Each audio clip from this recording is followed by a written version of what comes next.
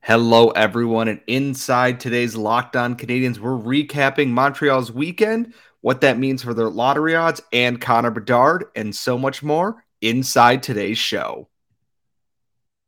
Locked On Canadians, your daily podcast on the Montreal Canadiens, part of the Locked On Podcast Network, your team every day.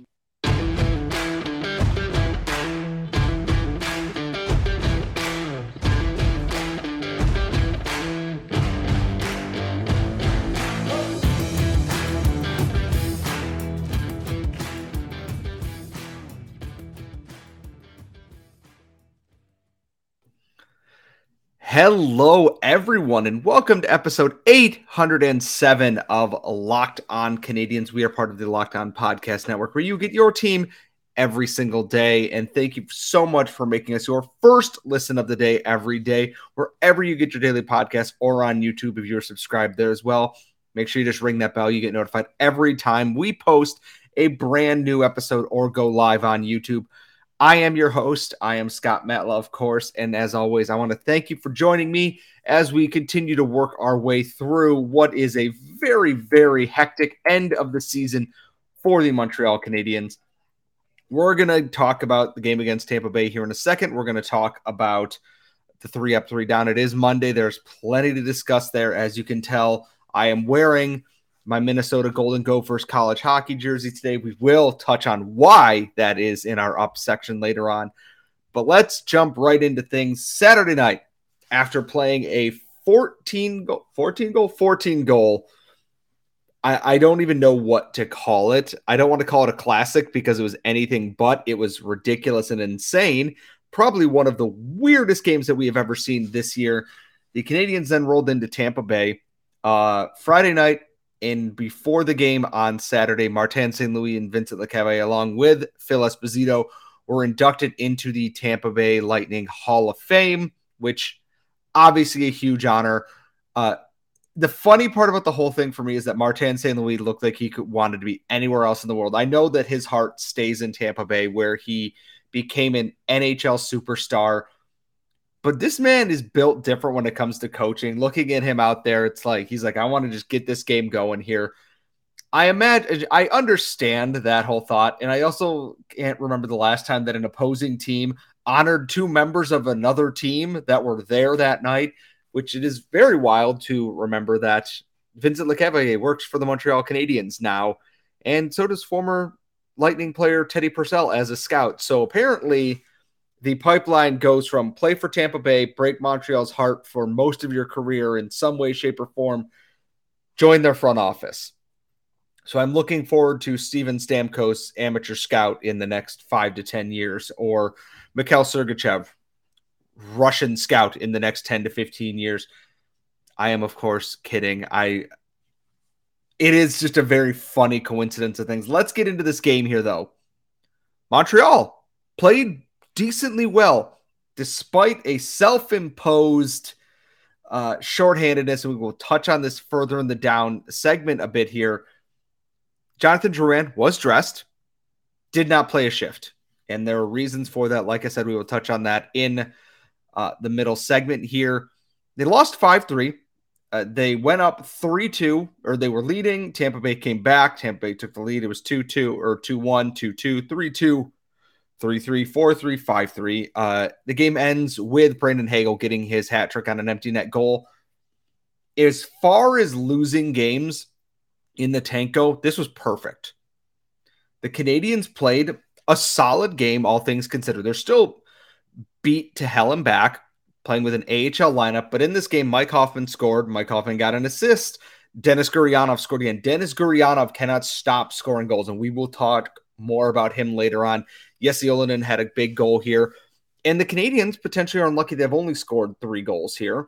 They played a pretty solid game across the board against a very good Tampa Bay team. And I know people are looking at Tampa as, oh, well, they're not as good as they were in previous years. They've still got 90 points on the year. They're still a very good team. And admittedly, yes, it would be nice that if they would finally fall off the face of the earth after 3 Stanley Cup runs and just a decade of excellence, so to speak. I'm not upset about this game. Samuel Montembeault bounced back in a big way after whatever that game in Sunrise against the Panthers was. And the team looked pretty cohesive. They got beat by a team that is just one healthier and better all around than they are. It's hard to stop a guy like Steven Stamkos. Brandon Hagel, I didn't know had almost 30 goals this year. I didn't know that Braden Point had over 40 goals this year. The way people have talked about Tampa Bay this season is that it's like they've fallen off a cliff and we're barely going to make the playoffs. That's clearly not the case at all, which they're having a down year by their standards, which is, oh no, we're not potentially the favorites for the Stanley Cup, which must be absolutely terrible, I gotta say. And the good news out of this is that Canadians took no points, played a solid game, and have lost 2 in a row and are now sitting 5th overall in the lottery odds. They would be a little bit more secure in 5th place had Philadelphia not blown a lead with 0.3 seconds left on the clock. I am looking at Tankathon right now. They're within 4 points of the Anaheim Ducks. The Arizona Coyotes are now 5 points ahead of them. The Canadians are pretty locked into anywhere between 4th and 6th right now. Chicago has 54 points. San Jose has 52.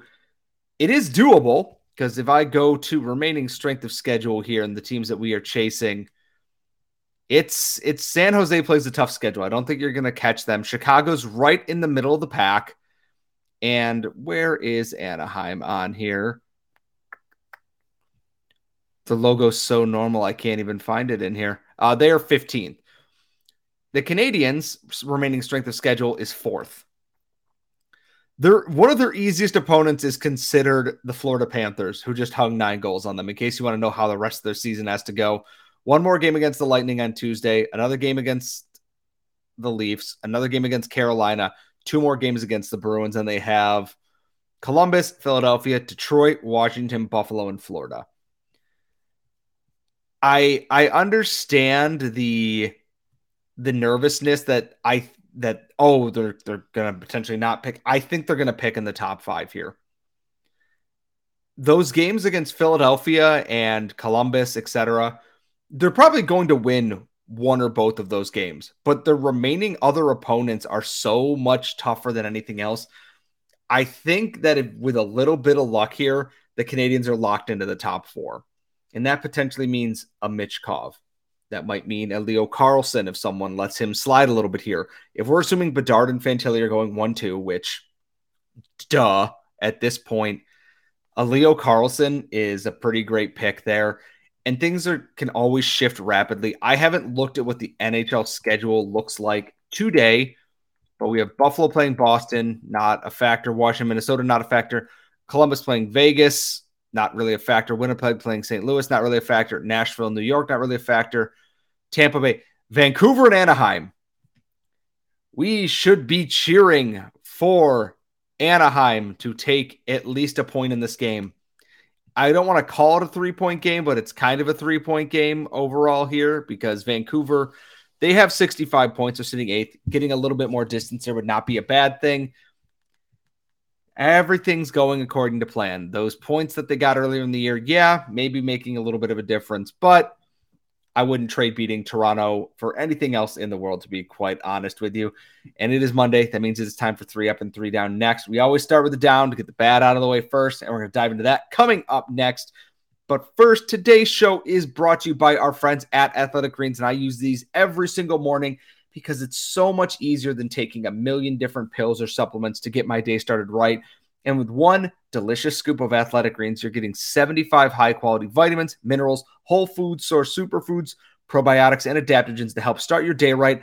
Gives a boost to your gut health, your nervous system, your immune system, gives you energy, helps with your recovery and focus throughout the day. It's everything you need, and it's lifestyle-friendly. So if you are vegan or dairy-free or gluten-free, this product can work for you as well. And this subscription comes with a year supply of immune supporting vitamin D, which is great. It's still winter outside for the time being. A little bit cold, daylight savings beating your butt a little bit. This can help you get your day started right. And there's over 7,000 5-star reviews endorsed by professional athletes and leading health experts. So right now it is time to reclaim your health and arm your immune system with convenient daily nutrition. It's just one scoop in a cup of water, and that's it. You don't need a million different pills, supplements to look after your own health. And to make it even easier, Athletic Greens is going to give you a free 1-year supply of immune-supporting vitamin D and 5 free travel packs with your first purchase. All you have to do is visit athleticgreens.com/NHL Network. Again, that is athleticgreens.com/NHL Network to take ownership over your health and pick up the ultimate daily nutritional insurance. We are back here, episode 807 of Locked On Canadiens. Please excuse me as I take a drink of my energy drink to continue powering through this. I've been talking a lot today, so my voice is a little bit shot. I apologize. It is Monday, and Monday always means one thing. It is 3 up and 3 down, where we take a look at the best and the worst or the bad or whatever you want to phrase it as in the Montreal Canadiens organization. And the biggest one here, the down this week that everyone is going to be talking about, even though both people involved in this just want to move on. Jonathan Drouin. So he was late by 2 minutes to a team meeting this week. Martin St. Louis mentioned there would be some kind of, he was not allowed to practice on Friday. And normally there would be some kind of other punishment for that based on whatever rules Martin St. Louis has set down for the Canadiens organization. And he stuck to his principles. Jonathan Drouin was dressed, did not play a shift against Tampa Bay on Saturday night. And this happening in Tampa Bay is probably just the worst god-awful coincidence that could have happened considering how his time in Tampa Bay ended. I assume, and Martin St. Louis, I'm pretty sure would agree with this, he would not have even dressed Drouin if he didn't have to. The Canadiens could not create their own shorthanded lineup because it's against the CBAs, that if they have a healthy body who can play, you have no choice but to play them or dress them for this game to avoid creating like an 11-5 situation or something like that. Normally, I would have said just dress 7 defensemen, but one of the other parts of the down this week, Caden Gooley's injured. Again, we will touch on that in a moment, but Drouin mentioned he was late for the meeting. It's the first time he's been late in his career. He owns up to that. He's like, I made that mistake. You cannot be late to meetings. I fully accept what Martin St. Louis, handed out with that, and we just want to move past this. And even Martin St. Louis, who I don't think wanted to talk about it because, there's a level of nuance and caring that has to go into this, that you don't want to put a spotlight on a guy who is trying his best to get back on track. And admittedly, for Jonathan Drouin, yes, 1 goal on the season. He's been one of their best point getters as in the back half of the season here. And losing him is legitimately a tough call. But Martin St. Louis sticking to his principles and building that culture of we got to be there, we got to be on time. And that applies to starting on time in games, making sure you are where you need to be. And I look at it and go, 2 minutes isn't a lot. Unless it was the habit of, I was late by a minute one time. I missed this one by a couple of minutes. I was 2 minutes late to this one. That was the final shot. If this was a first time thing, it looks harsh. But I think both the coach and the player are ready to move past this. And I think the fan base definitely should too. There's a very weird, cell of people who just don't want to see Jonathan Drouin succeed or are weird about people wanting him to succeed. Because the worst thing that Marc Bergevin ever did with that trade is you can look at it however you want, and that adding Drouin was a potential star player in the making, but was pitching him as a savior for this team and not surrounding him with the talent to make that happen. I like Jonathan Drouin. I understand that his contract and everything given up, he can't help what he was traded for. And I'm hoping that we just move on from this thing and look at how well Drouin has been playing in the back half of the year here. He's generating a lot of points as almost exclusively a playmaker, which is wild. And he probably should have another couple of goals to his name this year, but I think he's done a very good job as a distributor under Martin St. Louis in that system that allows him to play with his instincts a little bit. And I don't know what the future holds for him. I'm not a psychic by any means here, but we're going to move on from that. It's disappointing, but I understand it. The players understand it. I don't think it was overly harsh. I think building a proper, responsible culture within a hockey team is a big part of this rebuild, especially under Martin St. Louis. The other down I really have this week, Caden Gooley's hurt. Did not practice, did not play against Tampa Bay. He got hurt in that game against Florida, went down clutching his knee, leg, whatever, after being dragged into the board by Colin White, was allowed to go back into that game, which was a blowout at that point. The Canadians were not coming back in that game. I know that the goaltending was bad, but it was not going to happen. And he missed practice and did not play against Tampa Bay. What are we doing? I understand that players want to play, especially ones who are competitive like Caden Gooley is. Save them from themselves. It is a blowout game. There's no need to go back out there. And even if you feel fine, there's nothing immediately apparently wrong. Just sit. It's not the end of the world that if you miss, the end of that game there, and then we can get a further evaluation. Had he missed this Tampa Bay game after leaving the Florida game and didn't come back to play in that Florida game, fine. I would have understood that. That's out of the control. With the spotlight now going on the Canadiens training staff the way that it has this season, something's got to give. And I don't love it, and I don't love that it's happening to young guys. Some things are not the training staff's fault. Arbor Jackeye shoulder, not their fault. Uri Slafkovsky's knee, not their fault. Jake Evans, not their fault. But I look at Sean Monahan, I look at Kirby Dach, I now look at Caden Gooley, maybe even Christian Dvorak, I don't really know. That's a problem. And that's just something I really hope they work at curbing this offseason. Something's got to give here. In 2 years leading the league in man games lost, No. Something's wrong there. Something's absolutely borked in the worst possible way. Something's got to give there. Seriously. I don't want to keep y'all on a negative note, though. So coming up in our next segment, it is our 3-up on the week. We're going to have more than 3 ups, I promise you, in that regards. We only had 2 downs in this segment. So we got a lot of prospects to talk about. Lane Hudson stays doing Lane Hudson things. Rhett Pitlick, goal of the year. We've got that and more coming up next.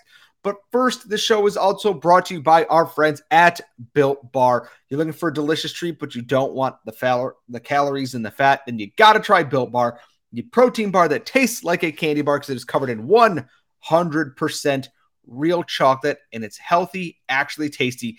It's so delicious, you won't even think that it's good for you. And like I said, 100% real chocolate with flavors like churro, peanut butter brownie, coconut almond, only 130 calories, 4 grams of sugar, 17 grams of protein. These are the ideal breakfast starter if you can't eat on your way to work in the morning. You need that midday boost. You need that recovery after one of your workouts, or like me, spring's right around the corner. You're going hiking and you need something on the trail. Built Bar is there for you. And you can go to built.com, build your own box, get whatever you're looking for out of the flavors. Now, you can also go to your local Walmart or Sam's Club and pick them up in the pharmacy section. You can get a 4-pack of things like cookies and cream, double chocolate, or coconut puffs. Or if you're going to Sam's Club, get a 13-bar box with the hit flavors like brownie batter and churro. Folks, you can thank me later. So like I said, check out your local Walmart, Sam's Club, or online at built.com and give Built Bar a shot today. Folks, it is time for the up segment. And like I said, there is a reason why I am wearing a Minnesota Golden Gophers jersey. Not because I love the great state of Minnesota. In fact, no, Minnesota's great. The Vikings are terrible, and I wish them nothing but the worst. But that is a personal bias on my own. The Canadiens prospects on Saturday night came to play in the NCAA Big Ten title game. Rhett Pitlick dangled around one defender 4 times on the same play before scoring potentially the goal of the year. It was like watching a lion walk down a wounded wildebeest and then eventually just finished it off. I retweeted the goal, and I highly recommend you go take a look at this. I've never seen anything like it.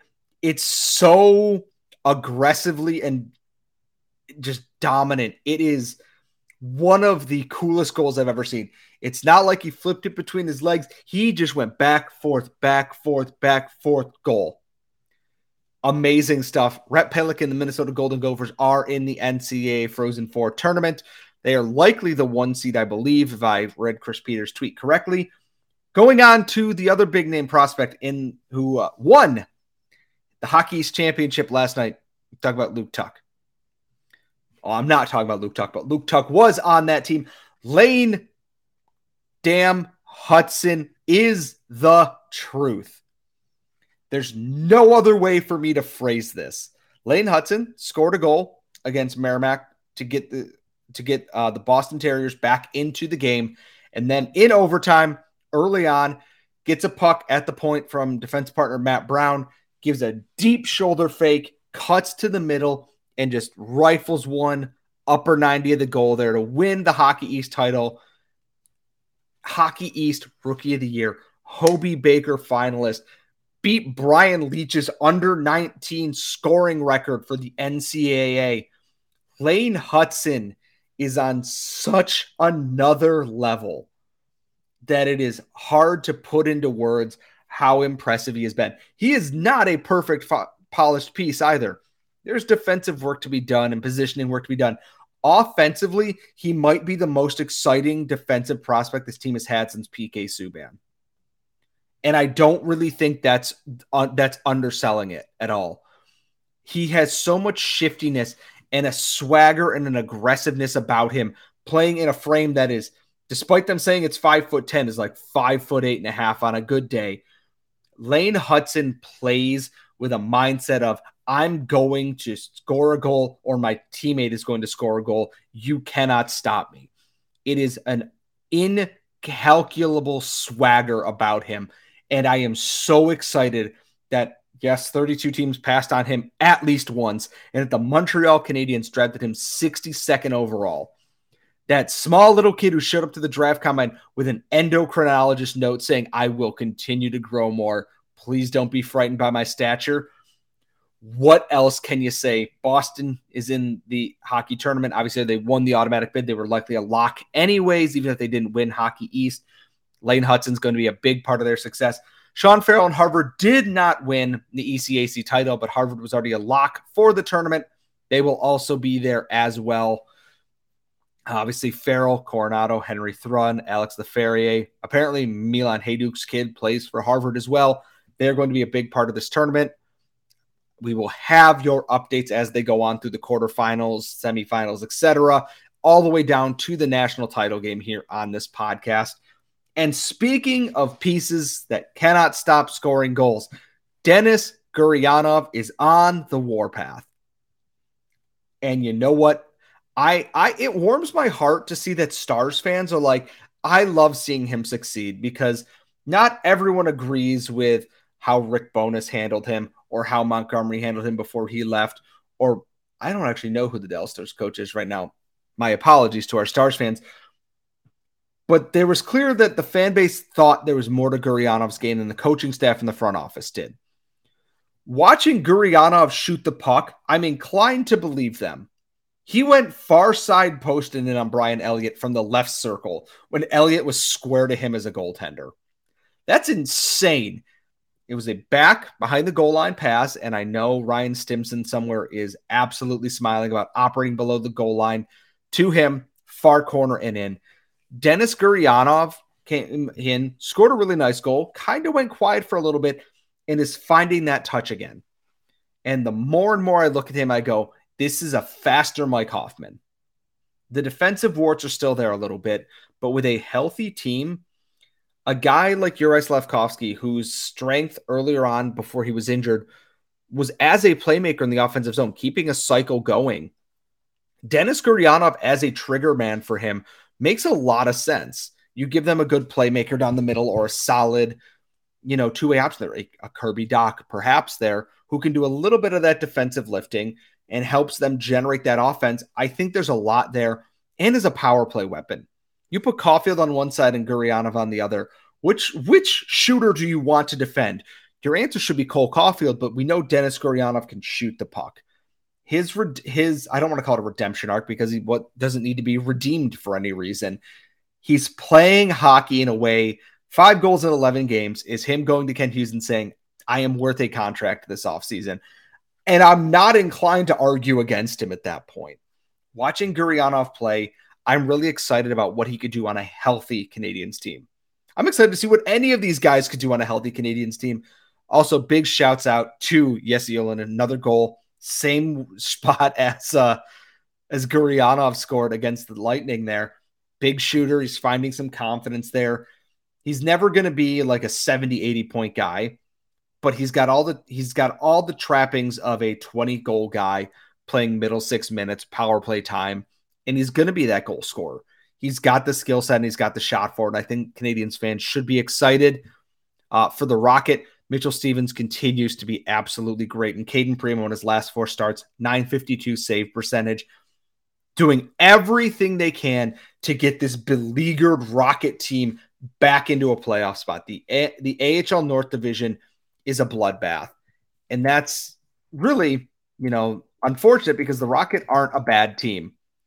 But they're playing in a division where 4th place and 7th place are separated by 5 points. The Rocket are 1 point out of the final playoff spot. They've played the same amount of games as the Belleville Senators. They've got 2 games. Rochester has 2 games in hand on them with 62 points. They don't play the Amerks again this season, but if I'm correct, I believe they do play the Senators and Monsters a few more times. They split their weekend series with the Utica Comets, who are 2nd in the division here.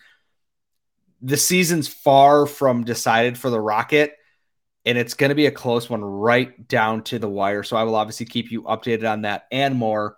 However, we are coming to the end of our day here at Locked On Canadiens. I cannot thank you enough for tuning in once again with myself. You can follow me on Twitter at Scott Matla. My co-host is at The Active Stick. She's obviously still currently on vacation while I'm hosting the show.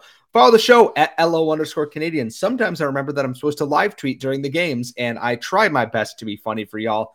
You can find us wherever you find your daily podcast and on YouTube if you are watching this. Make sure you ring the bell to get notified every time we post a new episode. Please, please, please subscribe. Tell all your friends if you're looking for Canadiens podcast. Folks, we will see you all next time.